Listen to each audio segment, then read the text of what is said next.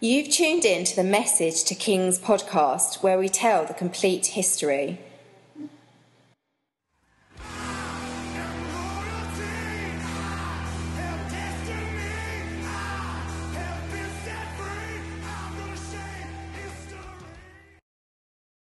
Welcome back to the Message to Kings podcast. Here's my friend Jason Ross, Jacob, part 2. Our biblical history resumes in Padan Aram. The name possibly means field or road of Aram. Padan Aram was near Haran, if it wasn't an alternate name for Haran. Aram was the homeland of the Arameans, or as they're called in Greek, the Syrians. The Arameans descended from Aram, the son of Shem, and Shem, as you've heard in earlier podcasts, was one of 3 sons of Noah. This was the region northeast of modern-day Israel in what is called Syria today, east of the northeastern bank of the Mediterranean Sea and close to the Euphrates River. It's the birthplace of the Aramaic language, which would become the dominant language of the Near East. Jesus was speaking Aramaic when he said, Eli, Eli, lama sabachthani, my God, why have you forsaken me? And several portions of the Bible were originally written in Aramaic. When my wife and I toured Israel 2 years ago, we met an Aramean believer who quoted the Lord's Prayer in Aramaic. It was majestic and robust, like a cup of rich black Java.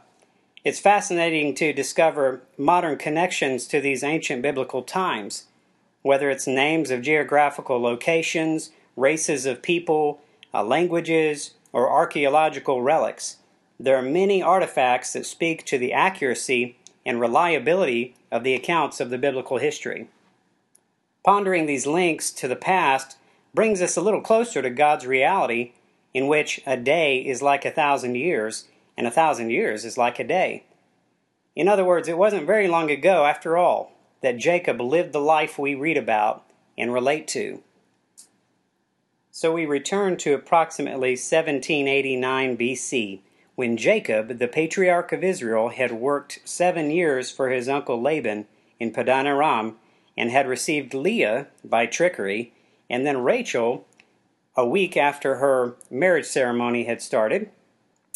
Jacob continued to serve Laban for 7 more years, which would provide flocks of sheep and goats for his own household, which he shepherded for about 6 additional years. So those 20 years in Padan Aram were pretty bitter for Jacob and his family. Having received his father's stolen blessing and then his willing blessing, he had come to this place in exile, trying to escape his brother Esau's wrath after Jacob had deceived his way into Esau's blessing. Now, he himself had been deceived by another crooked businessman. On the way to this place, God had appeared to Jacob in a dream and assured Jacob that he would be with him and that he would bless him and bring him safely back to his homeland. Jacob must have been tempted to doubt those promises because of the circumstances he was experiencing. Here's a biblical principle. Presumably, all believers are tempted at some point to look at their current circumstances and doubt whether God actually had spoken to them, and or doubt whether God will do what he said. We can rest assured, though, that all the promises of God are yes and amen, and as they proved to be for Jacob and his descendants. Whether it was simply because he was deceived into marrying Leah, or due to any of her own characteristics, Jacob despised her. But the Lord didn't despise her. Seeing that she was unloved, God opened her womb, and she bore sons, while Rachel initially was barren. Leah first gave birth to Reuben, which meant hated. She thought because she had given him a son that Jacob would now love her, but he did not. Later, she gave birth to 3 more sons, Simeon, Levi, and Judah. The name Simeon means heard, because the Lord had heard she was unloved. The name Levi means attached, because she hoped the 3rd son would prove to be the charm, so to speak, that Jacob would become attached to her.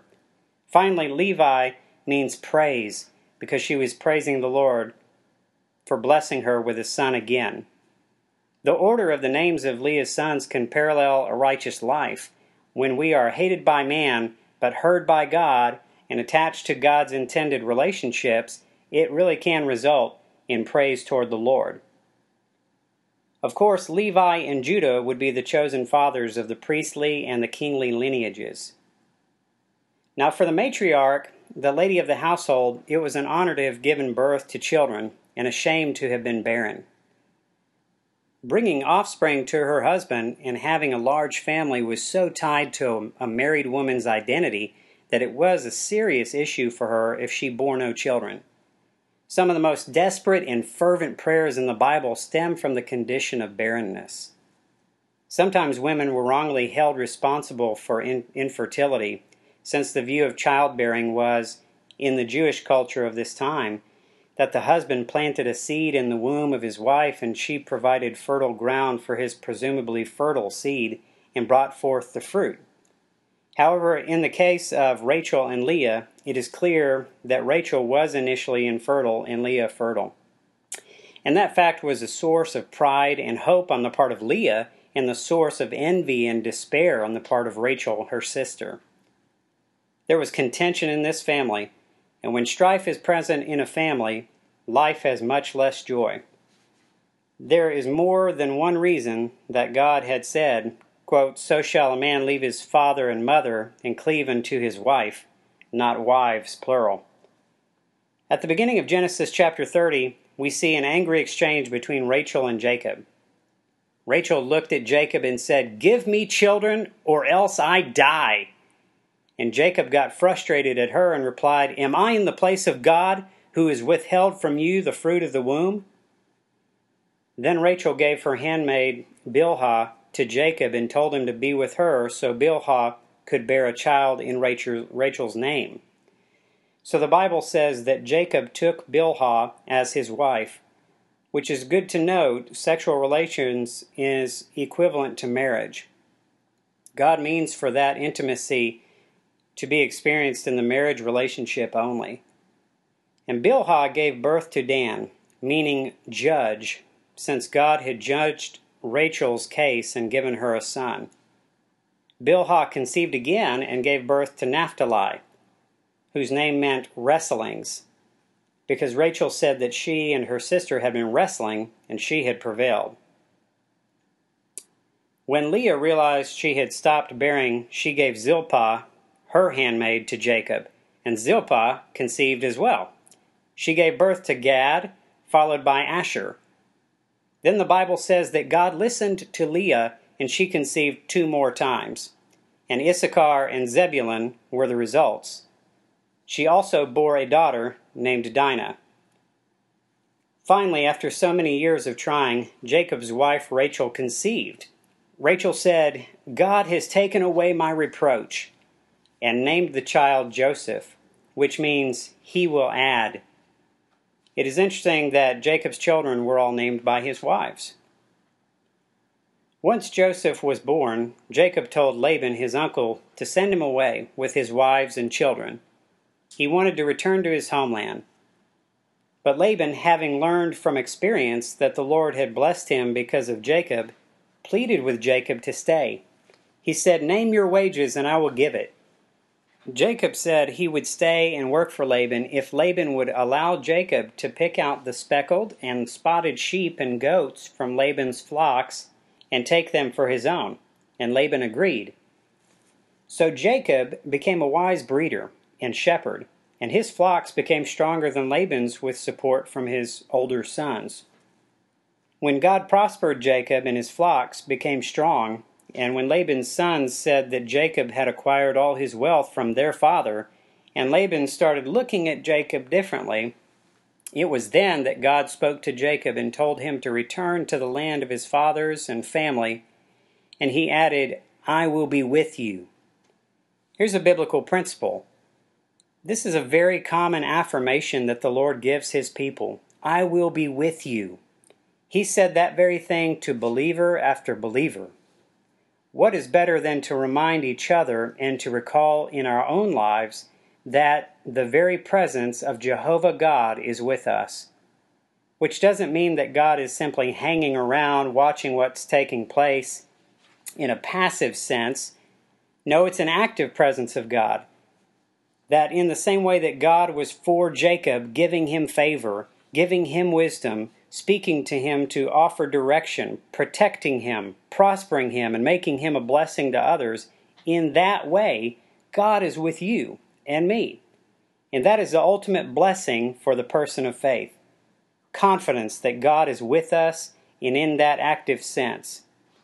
Thank you, Lord, that you are with us and that you are in us in Christ. So God had said to Jacob to leave and promised to be with him. Jacob called Leah and Rachel together and told them the plan and explained that the angel of God had spoken to him in a dream. He identified himself as the God of Bethel, where Jacob had made a vow to the Lord. The Lord remembers the things we promised to him, whether our marriage vows, our confession of him as Lord, etc. Commitments to the Lord are to be kept. So Leah and Rachel agreed to go with Jacob, and Jacob left without telling Laban. When Laban found out after 3 days that Jacob had left, taking his daughters and grandchildren and goods, he pursued hard after Jacob for about a week and caught up to him. Now Laban had been warned in a dream to say neither good nor bad to Jacob, so he didn't harm him or anyone in Jacob's troop. The result was a covenant between Jacob and Laban. Along his way, Jacob encountered a supernatural manifestation. It was a band of the angels of God that were camped. It's interesting to wonder, were these angels going ahead of Jacob to make the way? Were they on other business? It would seem, since God allowed them to be seen by Jacob, that he was letting Jacob know that there were supernatural forces at work in Jacob's favor. Here's another biblical principle. God is always at work, whether we see it or not. Now, shortly thereafter, Jacob sent messengers ahead to give a message to Esau, Jacob's brother, to let him know that Jacob was coming. Jacob humbled himself before Esau and called him Lord. The messengers returned to say that Esau was on his way to meet Jacob, and he had 400 men with him. Jacob became very fearful. He thought Esau may attack he and his family. So he assembled a gift for Esau. He collected hundreds of livestock animals and sent servants to present them in droves. The goats, the ewes, the camels, the cows, the donkeys. And he told the servants who were driving the droves, "Tell Esau that these were a present to Esau and that his servant Jacob was behind." Jacob thought the present would appease Esau. The night after Jacob had sent the present ahead of him, a most remarkable encounter with God took place. Jacob, his 2 wives, 2 female servants, and 11 sons crossed over the ford of the Jabbok River near Canaan. Before Jacob had crossed over, he sent his family over the brook and was left alone. And the Bible says that a man, with a capital M, wrestled with him until the break of day. Now I want to pause here to say, carve out time for you and God to be alone. Good things happen when you prioritize your time with Him. For Jacob, what ensued was a physical wrestling match, one that lasted all night. I broke my collarbone in a wrestling match in high school, and that match lasted less than 5 minutes, and it was really tiring. Wrestling is a highly fatiguing business. You're pushing, pulling, bending, rolling around, trying to get an advantage with every slight move of a muscle in order to pin your opponent. When this supernatural wrestling rival saw that Jacob was seriously committed and was persevering, he struck Jacob in the socket of the hip and displaced the socket of his hip. But Jacob held on. As a wily man, Jacob knew when somebody else was in a better position than he was. He knew when that person had an advantage, and he was relentless about getting their blessing before moving on in life. So when the man he was wrestling said, "Let me go because the day breaks," Jacob retorted, "I won't let you go unless you bless me." And the man asked his name, and he replied, "Jacob." The man stated, "Your name shall no longer be called Jacob, but Israel, for you have struggled with God and with men and have prevailed." The man, the Lord, probably the pre-incarnate Christ, was asking, "How are you known? What's your identity?" The Lord asked Jacob his name not to find out what it was, but because Jacob needed to confess his weakness, that he was a deceiver before being blessed.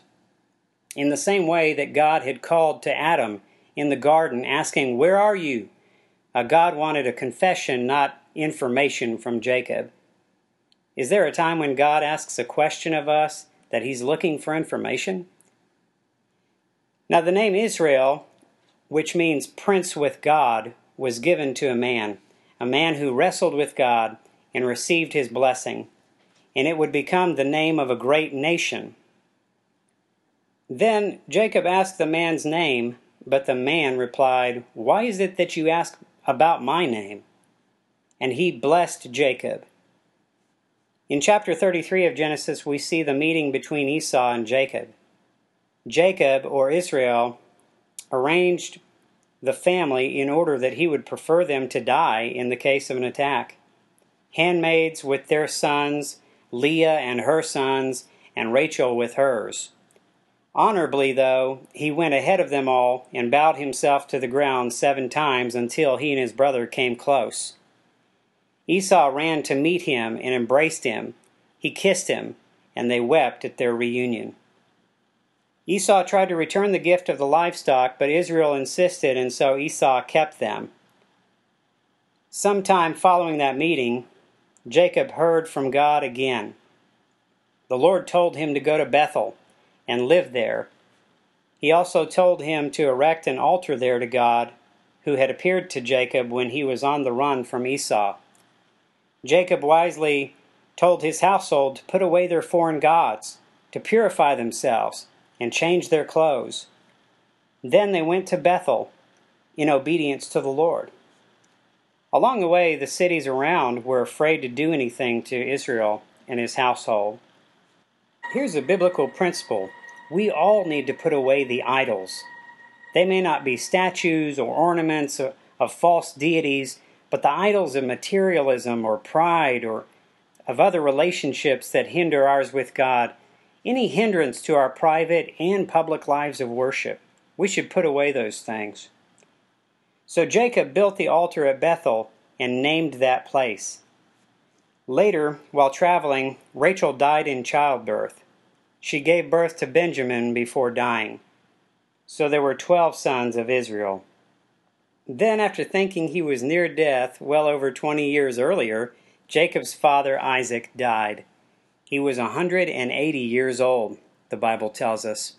He had lived a full life, and Jacob and Esau buried him together. Jacob had learned to walk with the Lord. What's more, Israel had learned his identity rested in what the Lord had done and what the Lord had said to him and about him. A message to kings is, God fulfills his promises, and he will bless those who hold on tightly to him regardless of the circumstances and pain that they may be going through. The Lord is also merciful and patient toward us in our shortcomings. We can rely fully upon the Lord, listening and obeying him as he is faithful to speak to us at critical points in our walks of life.